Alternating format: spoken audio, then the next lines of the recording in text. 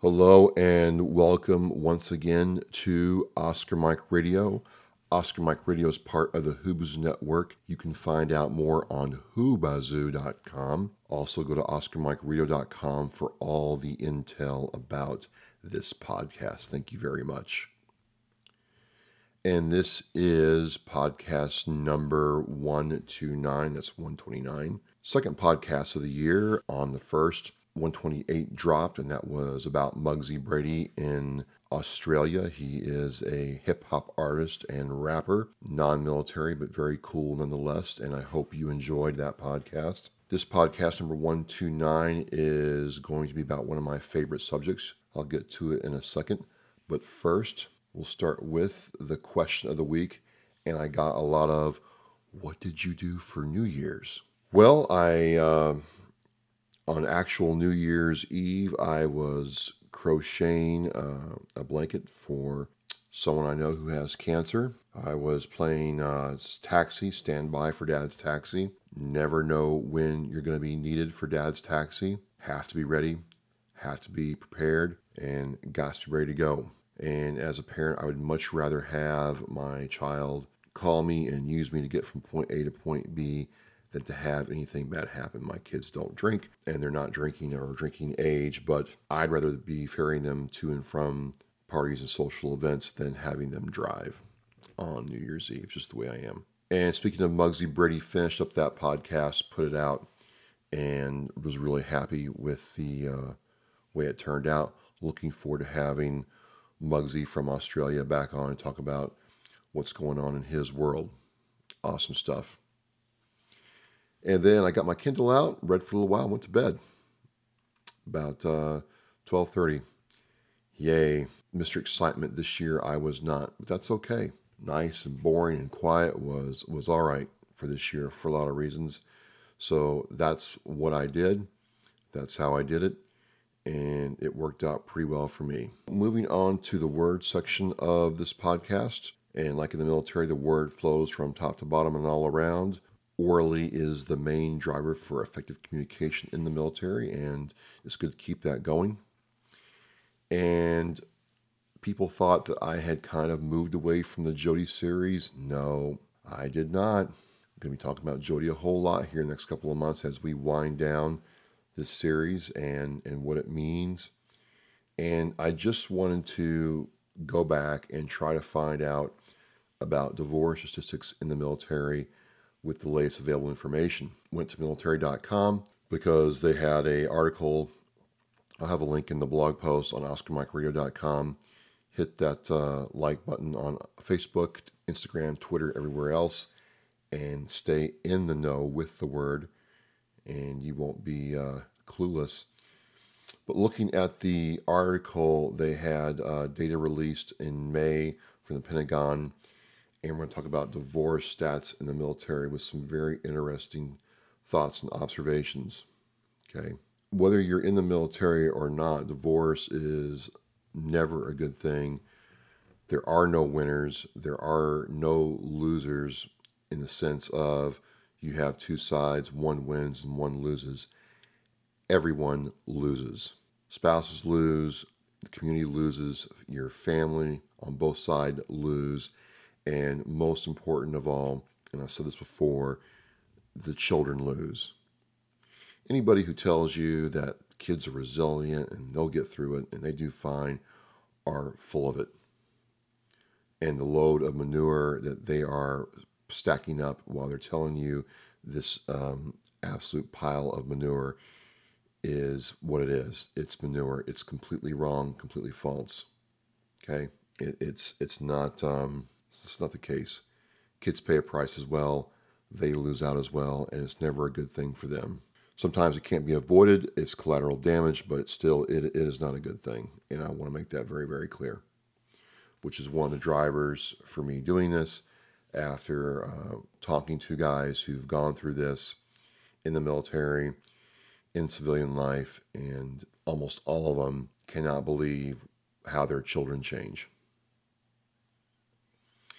And if you think I'm wrong, if you think I'm out of bounds, if you think I am just postulating with no kind of proof, anecdotal, or research proof, by all means, drop me an email, travis@oscarmikeradio.com. Would love to hear from you, and we can talk this out, maybe even have you on the podcast. So, again, going back to the article, the first thing it says is divorce rate was pretty steady in 2017. The Pentagon compiled numbers in 2018 for the 2017 calendar year, and the divorce rate was between 3 and 3.1%. So when you consider that you have about a million troops in the United States, that's everything, Coast Guard, Reserves, National Guard, everything, that's low. Out of those troops, you have, according to the article, you have about 700,000 married troops, and 22,000 of them got divorced in 2017. And that is considered low. But I kind of wondered about the numbers, and I could not get the full defense report because it doesn't really, weigh in, the number of single troops. I couldn't, flesh out how many single troops, how many guys had been, married and divorced before, how many people were living together, off base, in apartments, things like that. So I'm going strictly with the numbers in front of me. So out of 700,000 married troops, only 22,000 got divorced, which in of itself is not a bad thing. Divorce can have impacts in the military on unit readiness.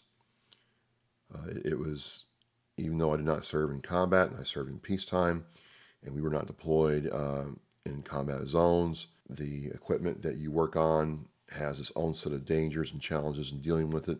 And if you weren't on your A game, people could get hurt or killed. So you wanted your squad mates to be up.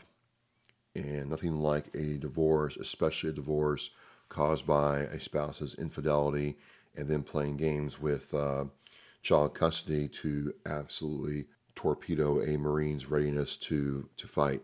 That only 22,000 troops went through this in 2017 is not good. I don't like divorce, but then again, it's not like a 50% failure rate either. So military divorce is calculated by comparing the number of troops listed as married in the Pentagon's personnel system at the beginning of the fiscal year with the number who report divorces over the year. The report I'm going to try to get for a future podcast is the information that is managed by the Defense Manpower Data Center. So this is how military.com got their information and explains the calculation right here. Interesting stuff.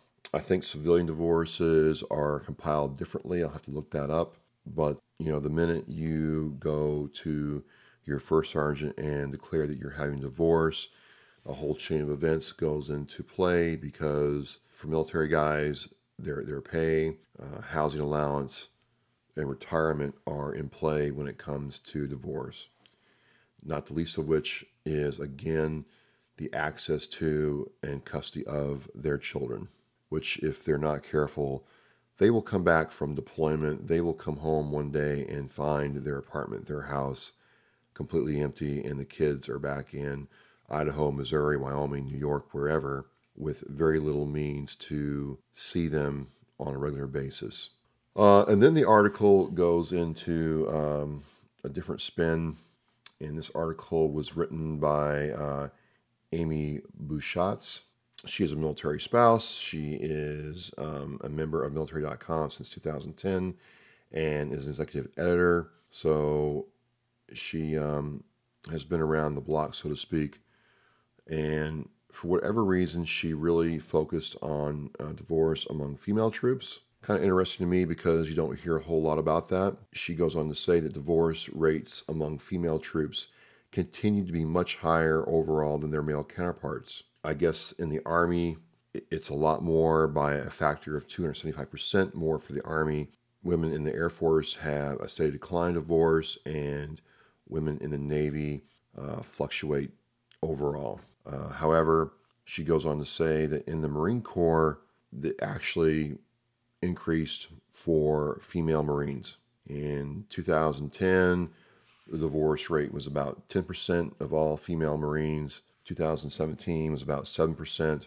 And she opines that it could be that the Marine Corps is not friendly toward family, especially toward married women. I don't know if that's the case. So, and this is purely anecdotal, what I'm about to say. This is strictly based on what I observed in the Marine Corps as a lance corporal around, some married female Marines, both in my unit and out of my unit. And it's just my memory, but it is what it is. And there's no easy way to say this. You had a couple types of married women in the Marine Corps. You had female Marines who were married who were loyal to their husbands, civilian or other Marines. And what I mean to say by that is when we were on deployment or punched out somewhere and the call for liberty came out, that married woman would probably be in the rear with the gear or going out shopping, maybe getting her nails done,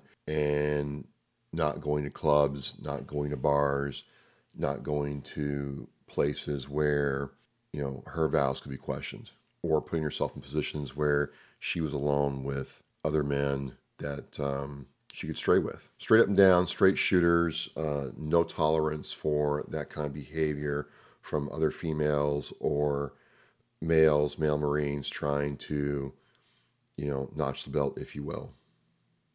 And much respect for them. You had the married Marines on the other side of the coin that kind of like their male counterparts, that whole marriage vows took a hiatus. And if there was an opportunity for a little bit of strange, well, they took it. And this is nothing against female Marines, because I'm going to say the same thing. Male Marines are just as bad. A lot of married Marines stray on deployment, and with other female Marines, other female sailors, no qualms about it. They're just going to do it because they can. But the thing is, it's a small body of people.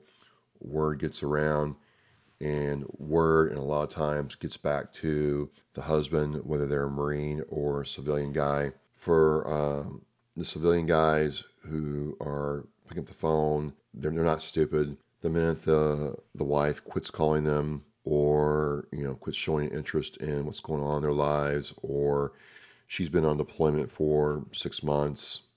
In our case, it was we did 3 to 8 week hops out in the desert.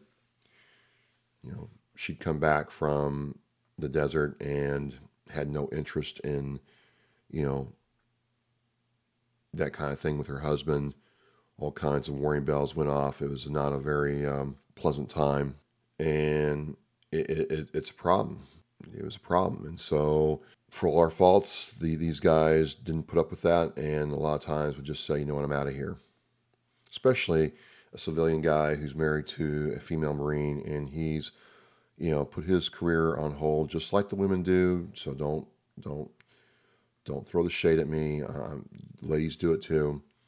But he's in a place where he's having to, and he understands this, he's having to work in a job where he understands in 2 to 3 years he's going to have to move somewhere else, which impacts his career and his ability to provide for his family, and time away from family and friends to, put up with that. They just don't. And again, I had one of my episodes very recently where I talked about the female Marine in the infantry who was married, was clearly married. Okay. I'll have a link to that podcast and this blog post, ladies and gentlemen.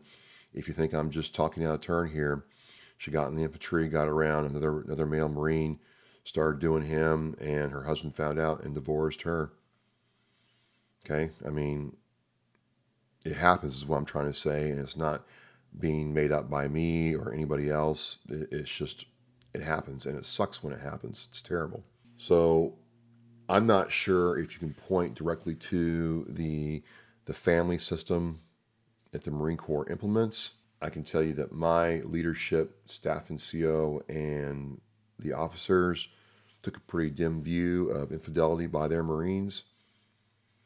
It caused problems they didn't want to deal with, and also translated into morale problems. You have a sergeant all of a sudden come to crash in the barracks on a Thursday night with the bag, and he's drunk because of problems at home. It causes problems they don't want to deal with. Which leads me to my final point. When I went in 95 in boot camp and other places, there was still some of the old salts around. When I say old salts, I'm talking about the gunnies at my time. Gunnies, master sergeants, first sergeants, sergeant majors who truly believed that, the old Marine Corps had a saying that a wife is not part of your sea bag issue. Okay? They really believed that.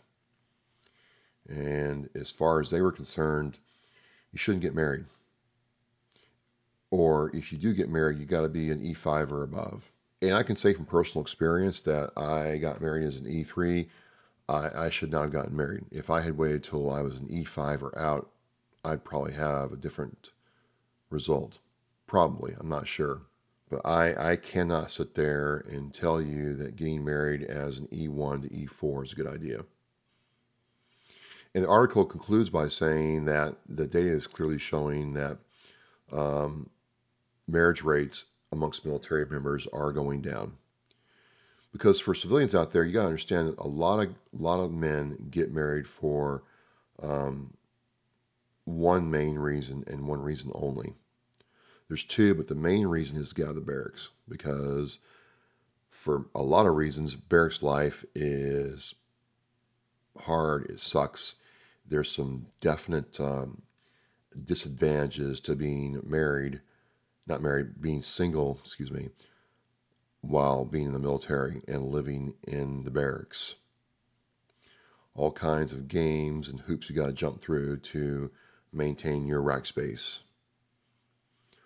Surprise working parties, surprise duty calls, surprise police calls, surprise inspections, having other people go through your personal belongings, sometimes multiple times throughout the week.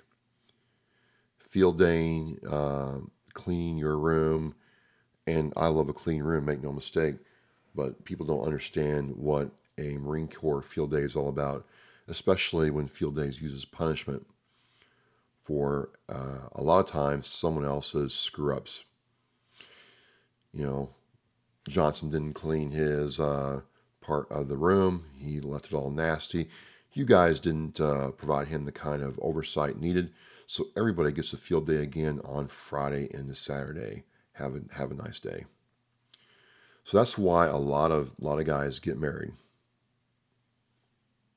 The second reason is pay. You do get an increase in pay when you get married. You get a housing allowance, which is nice. But the thing is, a lot of us learn the hard way, not so much me because I wasn't married that long before I got out, is the money you get from being married doesn't really go that far. When you're a PFC moving into an apartment, furnishing an apartment, and putting food on the table for yourself, your wife, and possibly a newborn child. Life gets really interesting and not in a good way. So I'm glad that the marriage rate is declining. It would seem that some of the younger generation, either from thoughts and attitudes before they enter service, are changing things, or maybe they're seeing some of these problems like other guys are seeing problems in the civilian world and just walking away from it altogether, saying, I don't need to get married. And that's not a bad thing. It's not a bad thing, especially if you're in the military, to stay away from marriage. You want to get married? Great. I'm going to leave my opinion about marriage out of this conversation for this time. But if you want to get married, great. I just would ask you, male or female, to get through the E1 to E3 years of your military career, maybe even your E4 years. Get yourself set, understand what you want to do, and then get married. Okay? There's no rush. There's no reason to make a stupid decision. And certainly it's not a good thing to take a young person, male or female, from their home and all they've ever known and drop them in a situation where they have lots of temptation around them all the time. And I'm going to say this for the guys, military guys who are listening to this episode. Some of you, older salts know this. Some of you younger guys may not believe this, but you're on a base with your wife. Make no mistake, every guy, especially all the single guys, are figuring out if there's a way they can get with your wife. That is a target of opportunity, and there are guys out there that if they can take that target and make it theirs, they're going to. Hard to hear, hard to understand, I know, but that is the brutal truth. And I'm not saying that your wife is a bad person.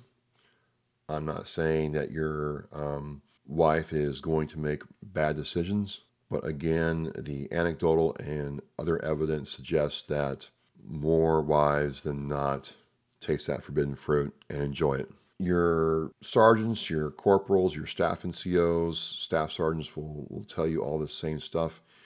And like a lot of guys, you'll probably blow them off.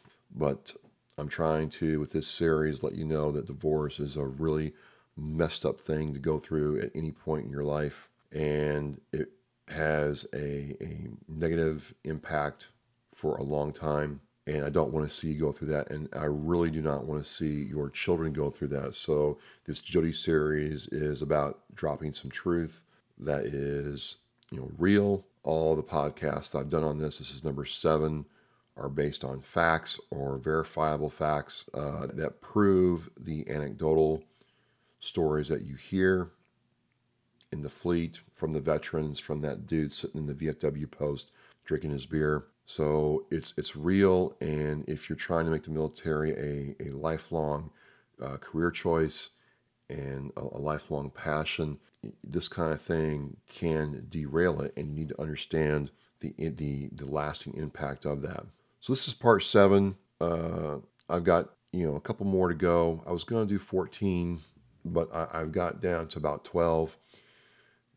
And if I don't do 12, I'm definitely going to accumulate around Valentine's Day in February of this year, because that's always a fun time of year for single guys and divorced guys and guys in general, because Valentine's Day is not about us gentlemen, it is about the ladies. Like I said last year, pucker up, loves the battlefield. That's my take on military divorce for this podcast. Again, you can find out more on OscarMikeRadio.com, Oscar Mike Radio on Facebook, Twitter, and Instagram. And we're on the move to Muggsy Brady's track, My Journey. Like I said, I had him on the podcast for January 1st, 2019. And for the next 4 to 8 weeks, probably the next 10 weeks, I'm going to have one of his tracks at the end of each podcast that you can listen to and check out. You can go to Facebook and find his page, Muggsy Brady, and interact with him there. But here's his track, My Journey, on Oscar Mike Radio to end this podcast. Enjoy.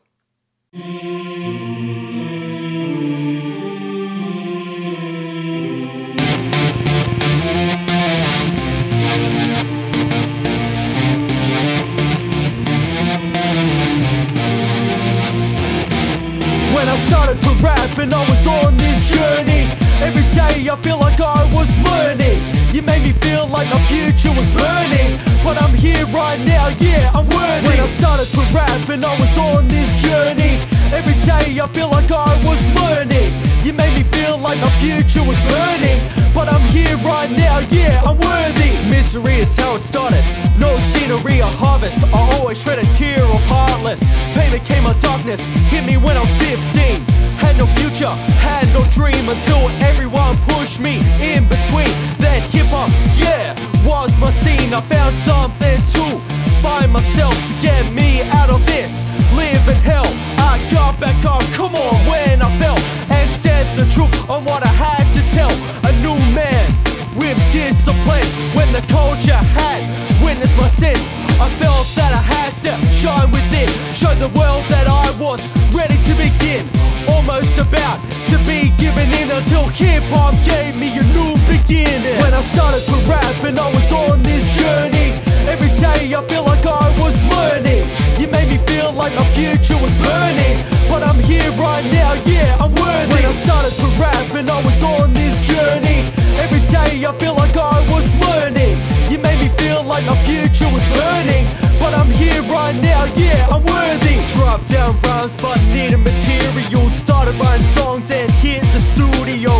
Shalom City was so surreal. Felt like a proposition on what they feel. Over a 2-year period I made ride or die. When it came out I thought the gangster style was my life. Now looking back I'm ashamed, should've thunk twice. Just want to live like the odds in my mind. Guess it made me walk more around like a joke. Even when I got that fake respect I lied, kill my hopes. Time to go back to the raps and suicide notes. I was alone again and I couldn't cope in an atmosphere full of pain, while I was trying to make a difference in my place. Seemed like a disgrace, people trying to kill my faith, all because I don't appeal to your taste. When I started to rap and I was on this journey, every day I feel like I was learning. You made me feel like my future was burning, but I'm here right now, yeah, I'm worthy. When I started to rap and I was on this journey, every day I feel like I was learning. You made me feel like my future was burning, but I'm here right now, yeah, I'm worthy. But no, after all, hip-hop had my mindset. I learned more about the culture to build my rep. The founding fathers, the 4 elements to take me further. First you got rap, then you got DJ, breaking with the B-boys, graffiti on the freeway. I started meeting groups who love the culture, share history, build connects and got bolder. We all have different journeys, and as a follower I believe that as times get older we roll as one, all together. Nothing will ever separate us, never. Started to become a smarter MC, quit hiding cause the pain in my words set me free. And I became stronger, no one could touch me, as I was building the name Muggsy. When I started to rap and I was on this journey, every day I feel like I was learning. You made me feel like my future was burning, but I'm here right now, yeah, I'm worthy. When I started to rap and I was on this journey, every day I feel like I